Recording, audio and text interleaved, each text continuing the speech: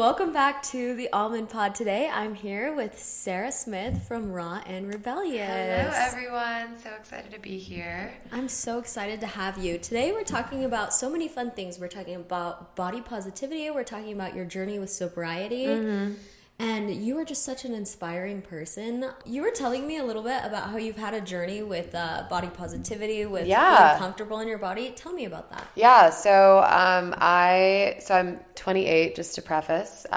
Little background from Madison, Alabama. Live in Breckenridge currently. Tyler and I are just hanging out in her apartment, but we were voice memoing back and forth when I was in Europe because we were so excited to record this podcast, and she was like, what do you want to talk about? And I was like, well, I could go in any direction. I have this, I have that. And I struggled a lot, which I'm sure a lot of other girls listening. I don't want to just... All of our listeners. Yeah, and I don't want to put it just on women. I know that men have body stuff as well, but I feel like predominantly it is something that women deal with. So I think we can all relate. And when I graduated college back in 2017, I feel like around that age, like in our early 20s, our bodies and like metabolism just kind of change.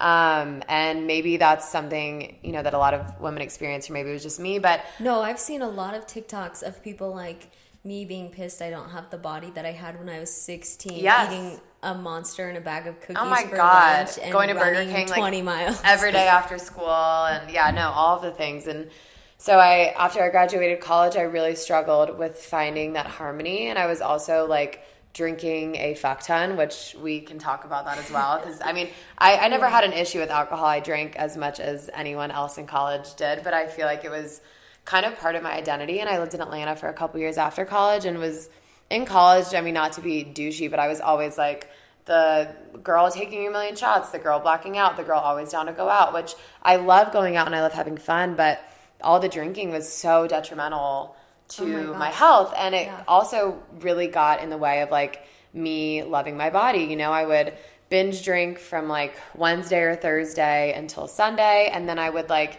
it was like a almost like binge restrict type thing where I was like really, really restricting myself during the week, eating like insanely healthy and being so stressed all week about like what I was putting in my body, feeling guilt about food, all of those things. And then on the weekend I would get really drunk, my guard would be down, and I would like house Chinese food at like 3 a.m. and think pizza. So many people can relate to that. Yes. Like literally, you know what I did the other night after a night out?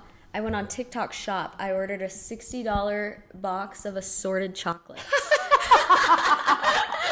It was like vintage chocolates through the decades, and I was like, need it now. It's shipping. It's still on its way. And but then like you get the Domino's pizza, you get the whatever, and you just go wild, because it's like not only did you just drink the night away, now you've eaten like crazy, and then you wake up the next morning and I'm sure it's just like instant regret, and then you punish yourself for it. And I felt awful. And I think, you know, back then I didn't really see it as an issue. You know, I think every girl struggles with like those obsessions and those feelings with food, or a lot of women do. And I don't even have the excuse of like, my mom is like, I'm Jewish, and my mom, her biggest fears are me being cold, me being hungry, or me being tired. So she's constantly funneling food in my body. And like anytime I go home, like even if I was like 20 pounds heavier than I was the last time I saw her, she was like, you're looking thin. I'm like, no, I'm not. But like, thank you. So I don't even have that excuse. I think it was just like a societal like thing that I fell into. Oh my gosh, being in college is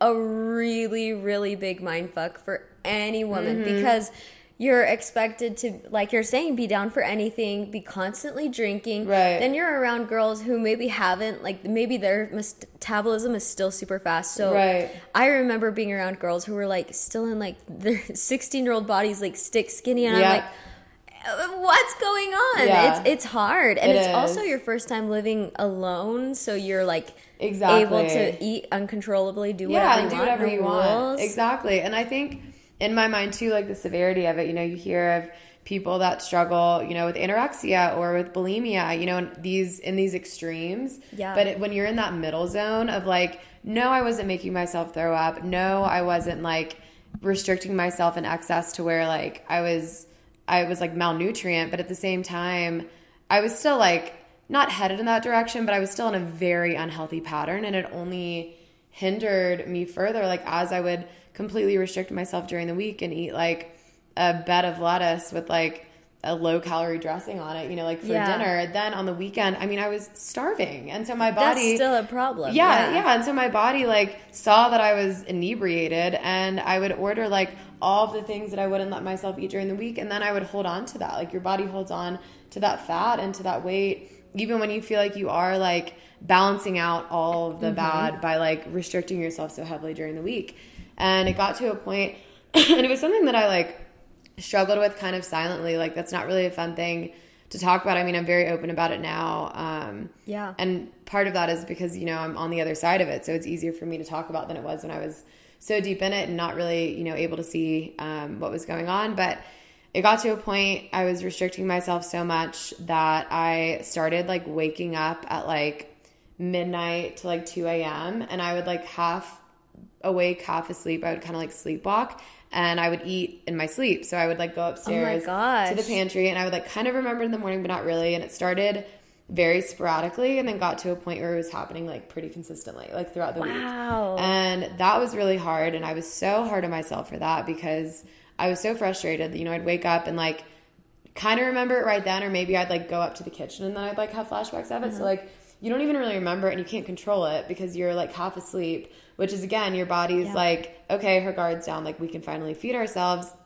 And it got to be such an issue that, you know, it caused me so much anxiety. Like every time I'd go to bed, I'm like, fuck, like I really hope I don't wake up again tonight and do that and eat. And I was on, so I have a jewelry, it used to be a jewelry business. I now have like apparel, hats, like all kinds of things. But when I had graduated, I would travel around the Southeast and do like pop-up shows. So I'd be on the road, and I would bring like food with me because so that I wouldn't be spending a ton of money. And it got to the point where I was like so exhausted during the day because I would, you know, wake up and eat in the middle of the night. And I remember being in like some drive-through parking lot. I was just so fed up with it.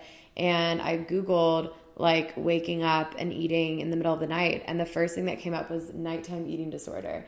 And I saw the words eating disorder and I was like, fuck, like, okay, this is serious. Like that freaked me out, you know? Because I always knew that I was like kind of fucked in the head about food and about my body, but like that like really, really freaked me out. And right then I looked up like food therapists in Atlanta because I was living in Atlanta at the time. And called one immediately, got her voicemail, and she got back to me like that afternoon, and I got an appointment that next week. And I was like, amazing. One of the big problems I feel like is that media portrays eating disorders in such a specific way. And you only see it in the most extreme. So you're like, oh, well, that's not me. I'm fine. I'm just a girl who gets uncomfortable around bread. Right. That could never be me. But we need to talk about how common it is and how you could be a victim, and it's worth looking into instead of just being like, well, I'm not an extreme.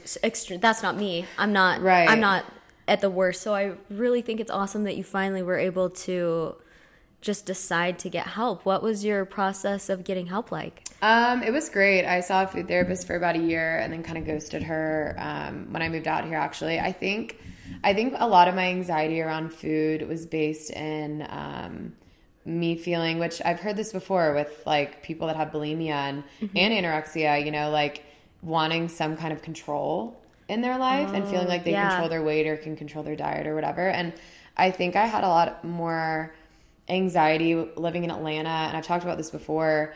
I had the most amazing friends. It was like all my friends from college, and it was so much fun, but I feel like I was stuck in this role, and that was my own doing. Like I had this idea of like what people expected from me and who they expected me to be, like this fun party girl that like was always down, was always saying yes to things. And I also had so many obligations because I knew so many people in Atlanta. So like, which is such a good problem to have. Like I have so many incredible friends that I'm still so close with, but like every weekend it was like a birthday dinner, you know, bridal shower, like all my plans seemed to be already made for me for like weeks in advance. And I think that gave me anxiety without realizing, because I'm not a planner. Like I'm a type 7 Enneagram, which I don't know if you know about Enneagrams, but like very go with the flow. Like I love like doing things and traveling, but I don't like planning. And like planning almost gives me anxiety. Like if I have too many plans, like I don't like that. Like I like to very much wing it like in the moment.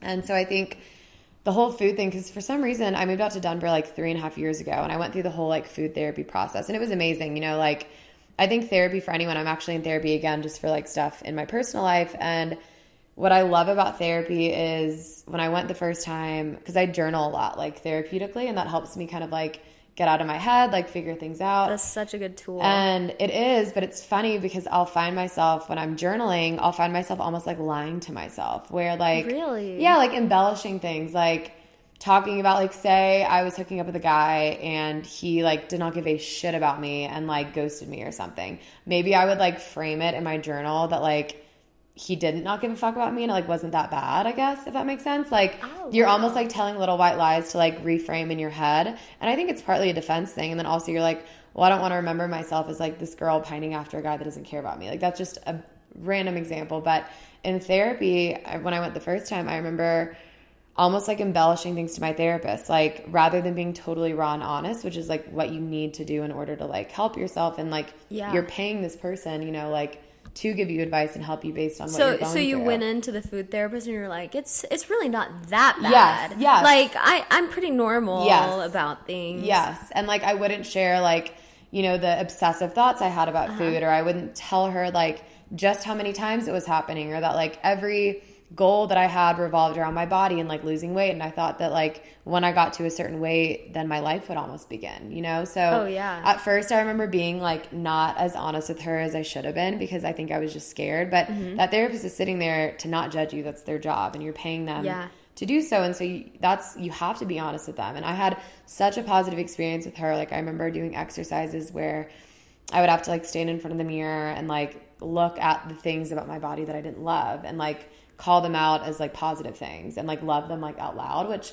sounds cliche, but when you're like putting that energy out, it really does help internalize that. And like I remember having to make like Venn diagrams with her about like, say the circle was me, and then the Venn diagram was like, okay, this is what value I think like my personality has, this is what value I think my intelligence has, and like it makes up like different percentages, and like your body, and like, you know, and then you're like around. Okay, at the end of the day, that's like the least important thing. Yes, which like everyone always says like, oh, like your body's the least interesting thing about you, and like yes, that's easy to say, but like as a woman, like we are under so much pressure, and we also are just comparing ourselves to things that number one probably aren't realistic, like Hello Facetune and like angles. I mean, like I know my angles. Like even before we recorded this podcast, I was like, which is your good side? Because I like the right side, and she was like, I like the left side.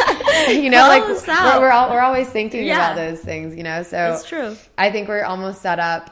Like it's rare when I see a friend that, and I also now have Crohn's, so I have to be on a specific diet, which was like a whole nother thing. But when I see friends that like have no dietary restrictions and like no stomach issues and no complexes about their body, like I feel like that's such a rarity. It's you know, it's almost more like if I go out with a group of girls, it's almost more rare to have nobody make a comment about like cheat day or like, oh my gosh, I'm gonna be so bloated. Or, oh my gosh, I'm just gonna get a salad. Oh my, I can't do this, I can't do that. Like it's more rare for for these girls to be quiet at the dinner table than it is to have those comments. Yeah. Oh no, I could not agree more. And it's sad, but I mean, I still relate. Like I've come so far with, you know, my body and all those things, but I also have Crohn's, so I can't. There's so much that I can't eat because it's so hard of this like autoimmune disease that I got in like 2019.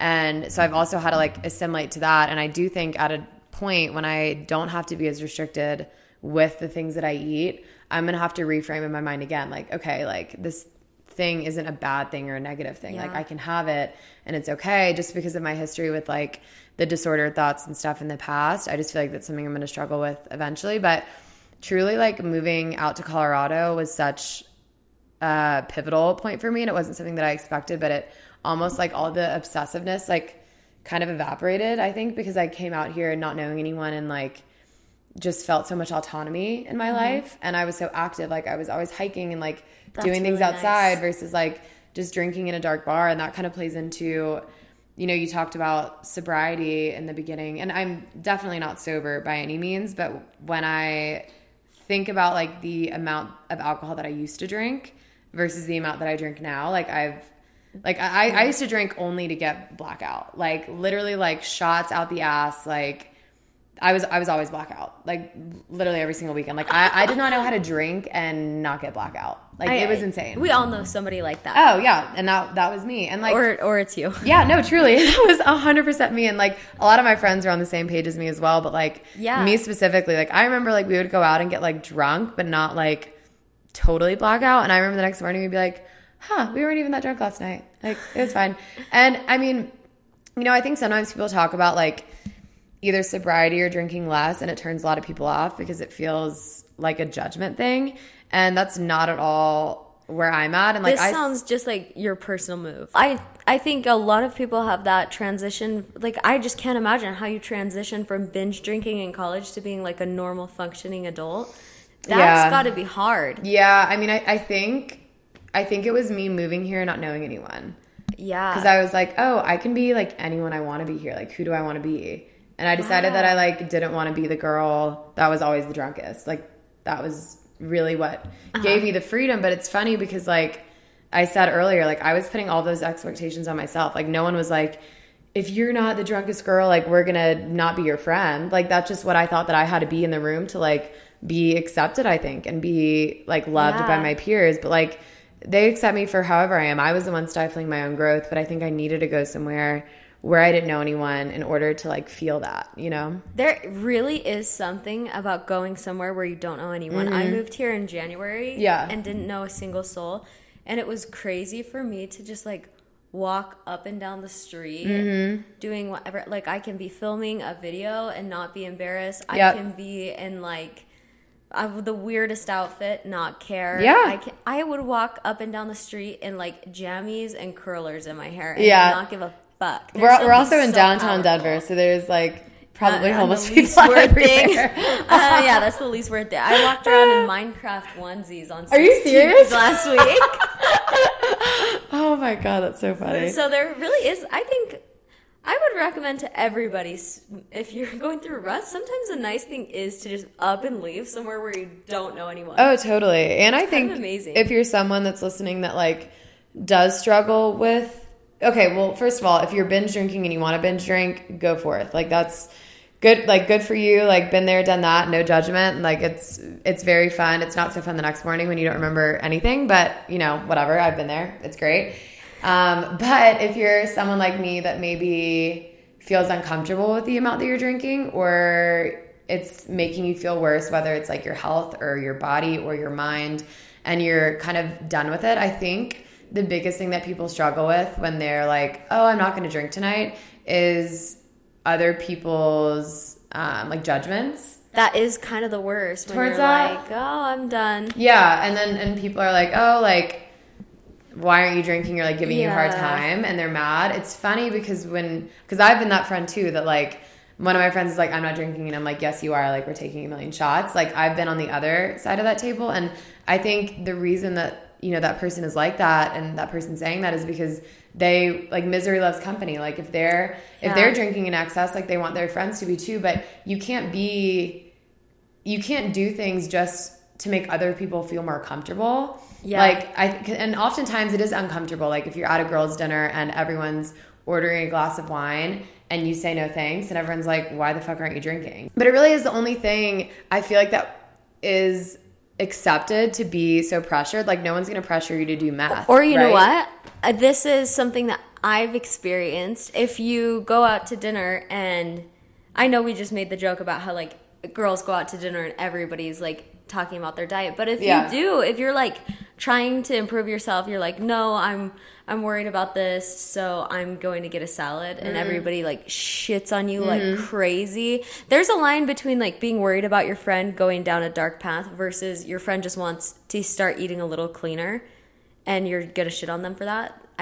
It's like the crabs in a bucket, you know, like everybody wants you to be in the bucket with them, you know? Yeah, no, I think that is the same thing. Like when you order a salad at like a pizza place and people get mad at you. They're like, why are you ordering a salad? You know? It is hard because it is a little bit lame. But at the same time, like I think you really have to get comfortable with being like the villain. You have to get comfortable with putting yourself first, and it's so hard. Yeah, and I think getting comfortable with like I think not caring what people think is such a thing that people say, but it's a practice. Like, you have to practice not caring what people think. It's not going to be something that you wake up one day and you're like, oh, I don't care anymore what anyone says or thinks. You know, so I think it's a journey. Yeah, and that's it. You know, if someone is upset with you because you're not drinking with them, like, they're upset with you, they're using you as a mirror. Like, they want you to drink because they're drinking and they want to feel more okay about what they're doing. And again, I'm not saying drinking is bad necessarily. I'm just saying, like, you know, the reason that person is mad is because they're insecure about themselves and they can't accept that you're not going to do that same thing with them. And so that's so much more about that person in front of you than it is about yourself. And I've been in situations too where I've drank because I want to make other people feel comfortable, and it's really not worth it. You know, if you're not down for it, then I just don't think it matters enough, you know? Oh my gosh, I think that's such a good takeaway for this whole entire episode. It's just like, not caring what other people think will help you in your business. It will help you in, maybe if you're on a fitness journey, that will help. If you're struggling with body confidence, that will help. If you're wanting to change your life somehow, it will help in every single aspect. Well, and I feel like you probably have good advice for that too. I mean, you're constantly, like you said, like, in public, like, wearing funny things and, like, recording bits and, you know, doing your comedy thing. Like, have you found any practices that have helped you, like, really let go of that? Because that's, you know, with content creation and influencing in general, you know, that's something that people worry about, is what are people going to think about me if I, like, start posting outfits? And for you, I think, to me, comedy is even more raw because you're trying to get a laugh out of people, and that could be scary. Like, stand-up comics are, like, heroes to me. And I have friends that do like comedy clubs or, like, comedy classes, and, like, that terrifies me too. Like, I consider myself a funny person, but, like, the thought of getting up on stage and trying to make people laugh is so scary. No, it's so scary. The thought of me making something that somebody from my hometown looks at and is, like, cringing at. Yeah. Ugh, that does send me, but I try to not have that thought. Yeah, so how do you get past that? So how I work around not caring what people think, actually, this was crazy for me. I was always so insecure and so obsessed with, like, my skin, my makeup, my body. I had, like, it was always something throughout, like, all of high school. And then I started getting, like, to be a theater kid. And you're a theater kid. I know. Embarrassing. No, not at all. I joined this, like, theater group at the high school. And there were, like, 25 of us, and these were the weirdest motherfuckers at my school. Sorry if this was you, but you know it's true. You're listening, like, okay. They were weird, and they were so cool because I'd never been around a group of people that just did not give care. a fuck. Yeah. They sang show tunes down the hallways of the high school. On the opening day of a show, they'd wear their full costume. They were like, we're wearing our Legally Blonde costumes to school. Are you going to join us, Tyler? Okay, that time I said no, but we're wearing our Phantom of the Opera ballet costumes to school. Like, full on, it was like this, like, slutty, like, beaded corset with, like, Spanx, and they're just wearing that to first period. Oh my God. And like, sometimes I'd be like, oh, I don't know them. Yeah. But it was also a great lesson on, like, these were the happiest people at the high school because they were the smartest kids because especially girls, were embarrassed to be the smart ones in the class. Of course. So they were the smartest kids because they were never afraid to, like, go the extra mile to build a relationship with the teacher, to be the teacher's pet. They were the smartest kids. They were the happiest kids because they, like, literally didn't care. Like, they taught me, like I stopped wearing makeup I think, junior year because I was around these kids that, like, taught me, like, oh my gosh, I don't have to put on makeup every day. Yeah. Okay, cool. Like, they were creative and talented and fulfilled. And it was just literally because they were only living for themselves. They did not care what Bradley and biology thought about them. They didn't care if so-and-so had a crush on them. They didn't care if they were getting asked to whatever dance. Like, so to me, that was such an empowering moment that, like, oh my gosh, the happiest people are the people who don't give a fuck. So I always think of that and try to go back on that moment. Like, really, like, it's my own world. And I just kind of try to, like, focus on me, honestly, and focus on those people who are cool. I mean, that's such a good lesson to learn so young, too. Yeah. You know, like, in high school, like, I don't think I really, like, found my individuality until, like, I was, like, 25. Yeah. Like, truly. Like, I was, like, getting there and, like, towing the line, but I was still so, like, suffocated by other people's opinions. I think it's cool that you're here because you have, like, a weird girl's perspective and, like, a cool girl's perspective on this. No, you're like weird. You're not weird. You're like funny. No. What I was gonna what I was gonna say is you're like quirky, like funny. Like, I don't think you're like weird. Like, being weird is cool. Like, exactly. I think so. I hope that I'm at least like a little weird. Like, I don't want to be like like so like buttoned up. You know what I mean? Like, I think being weird is like fucking hilarious. Yeah. So it's just really cool to see two different perspectives. So, how do you feel? I mean, I know being from Utah, and we were talking about this earlier, and like the drinking culture, it's like a very different culture there. But then also, like, do you feel like growing up and having that staple of like, you know, not caring what people think at a young age, like, do you think that helped with like your journey with like food and drinking and all of those things? Like, where do you feel like you're at? Well, I think I will always have like these crazy thoughts every time I eat. Every time I go to eat, I have like 100 crazy thoughts go through my head. But I think that's just like conditioning. And so every time I eat, I just try to like throw out the bad ones and like kind of give myself a pep talk. Like, oh my God, bitch, you can eat a bagel. Yeah. Like every time I eat, I'm like, shut up. Yeah. But at least you recognize that. Yeah. We're at the point of recognizing it. And then also as far as my body, I really don't care that much. Like, I really don't like look at it and like just like stare at it in the mirror. Like, for me, I just don't really give a fuck. Cause like, who, like, literally there's like, who is this for? Right. Like, I don't really, which is kind of a different take on body positivity. Like, I know the mainstream body positivity is like celebrate your body, worship your body. And I'm like, I just don't give a fuck. You just don't care? No, I think that's so valid. And like, I am just gonna, like, every day, just wake up, put on enough makeup to look like I'm awake, get on the tripod, do my stupid TikTok, and get through the day. Just another day. Just another day. Just another day in paradise. I feel like another thing I hear my friends, like, talk about themselves in a really negative light. And that's something that I think I used to have, like, really bad self-talk about. And one thing that really helped me... I just thought of this as you were saying that. One thing that really helped me when it's like a couple years ago, I was home and we were watching like home videos. Yeah. And I saw like, you know, my younger self like playing and twirling around and like having fun and all those things. And I was very animated as a child, just like I am now. And I thought about like, and I've seen this on TikTok. I know this is an original thought, but like seeing this little girl that is also me and thinking like, you know, when I'm talking poorly about my body to myself, or I'm like really hating the way I look in an outfit, or just thinking those negative thoughts, I'm also thinking that about like that little girl. And like, would I tell a little girl, like would I tell me, like my self, or like, you know, a little girl, like a 5-year-old, like, oh, like you shouldn't wear that dress because like it's not super flattering, or like it doesn't look good, or like your stomach's poking out, like all of those things. Like, that really helped me with my self-talk and with like being more accepting and like giving myself more grace on those days. I mean,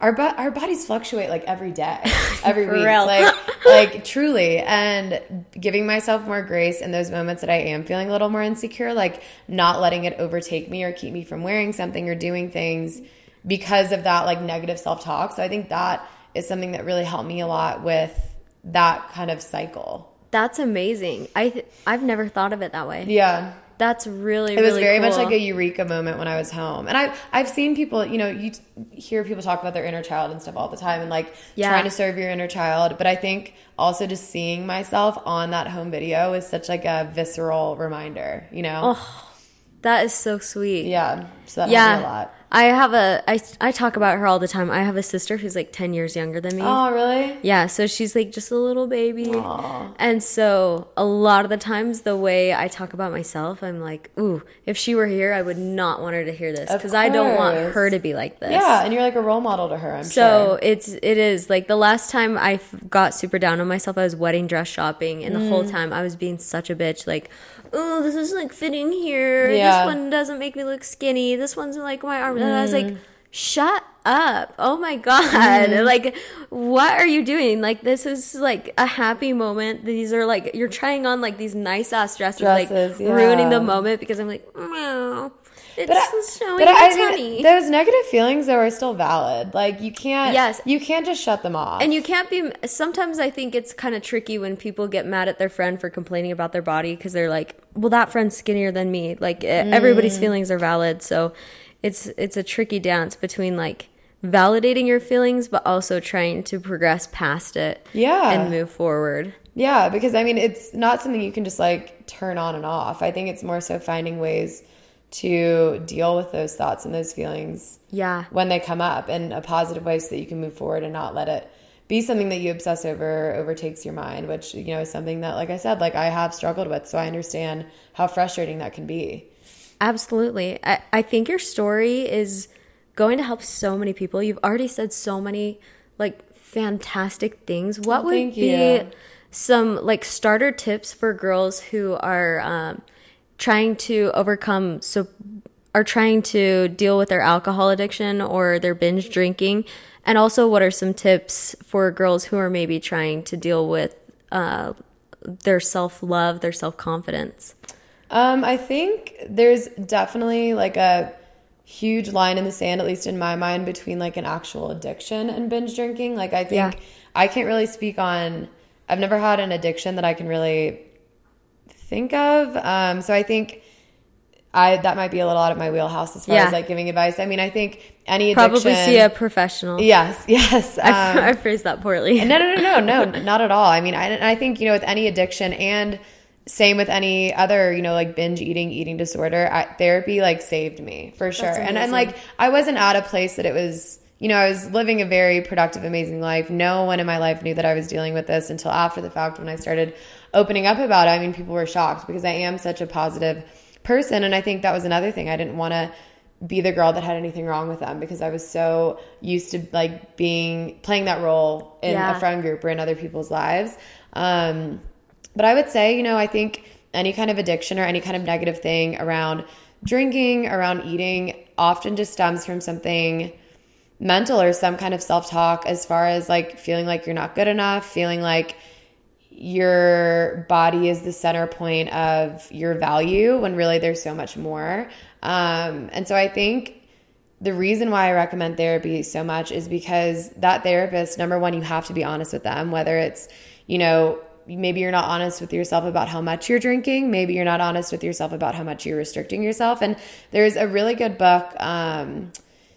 Well, there's two books. I remember there's one book that I read called Brain Over Binge. And I read that in like the thralls of like my struggles with eating. And I think it kind of highlights that gray area that we talked about where like, yes, maybe you're not making yourself throw up. Yes, maybe you're not hospitalized because like you're so malnourished, but like, there's still a huge area where like it is a problem.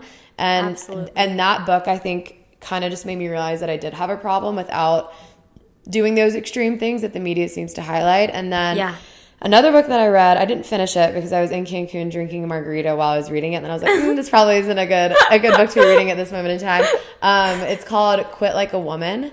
And it's intense, and the tone of the book is a lot more like self-helpy, which for me personally, like doesn't really commute as much.